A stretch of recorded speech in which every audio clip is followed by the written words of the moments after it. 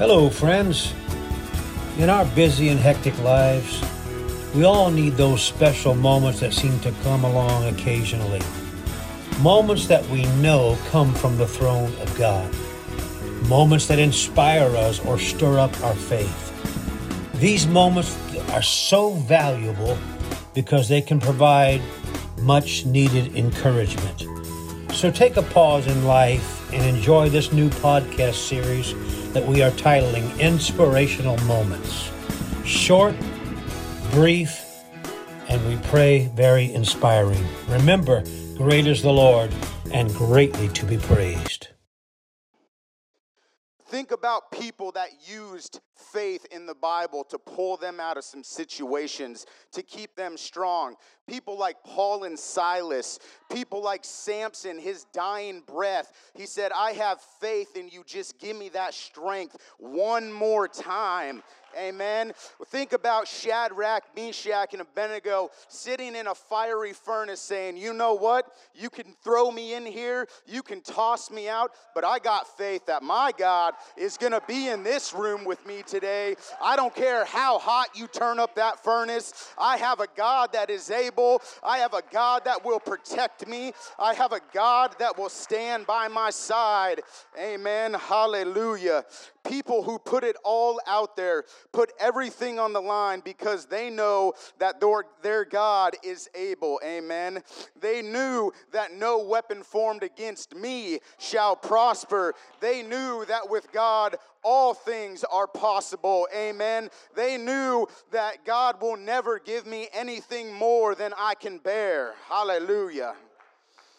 Someone who has seen too much, has been blessed too many times, has been pulled out of the darkest places of their life. Those are the kind of people that become pillars of faith. Amen. Hallelujah. When there is no certain outcome, when everything has been tried and tried again, and all you have left is say, God, it's in your hands. Those are the ones that can be pillars of faith. Those are the ones that can be a backbone to somebody that's going through a really hard time. Those can be people for the people that are weak to lean on, to go to confide in, to talk to. That's what I'm saying. We need to become pillars of faith in this church. Pillars of faith to our sisters and our brothers in this place. Hallelujah.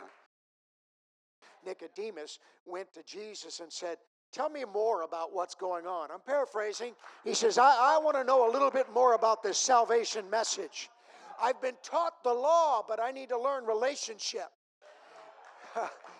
Come on, somebody. I got the do's and the don'ts down pat.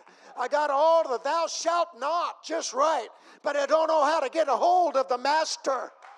I can't get into his lap.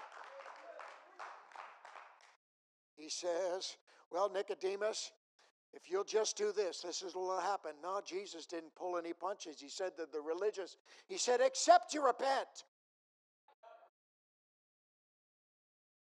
Yeah.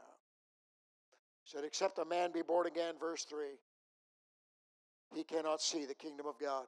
That blows a whole lot of people out of the water. You won't even see the kingdom of God. That's your Bible. I'm not making this up. This isn't Palmer Pentecostal established doctrine. This is doctrine from your Bible. It says, except you're born again, you shall not see the kingdom of God. And verse 5 says, except you're born again of the water and the Spirit, you won't be able to enter into the kingdom of God. Please don't be mad at me if that upsets your religious philosophy. That's your Bible. Take it up with God. Take it up with Him yourself.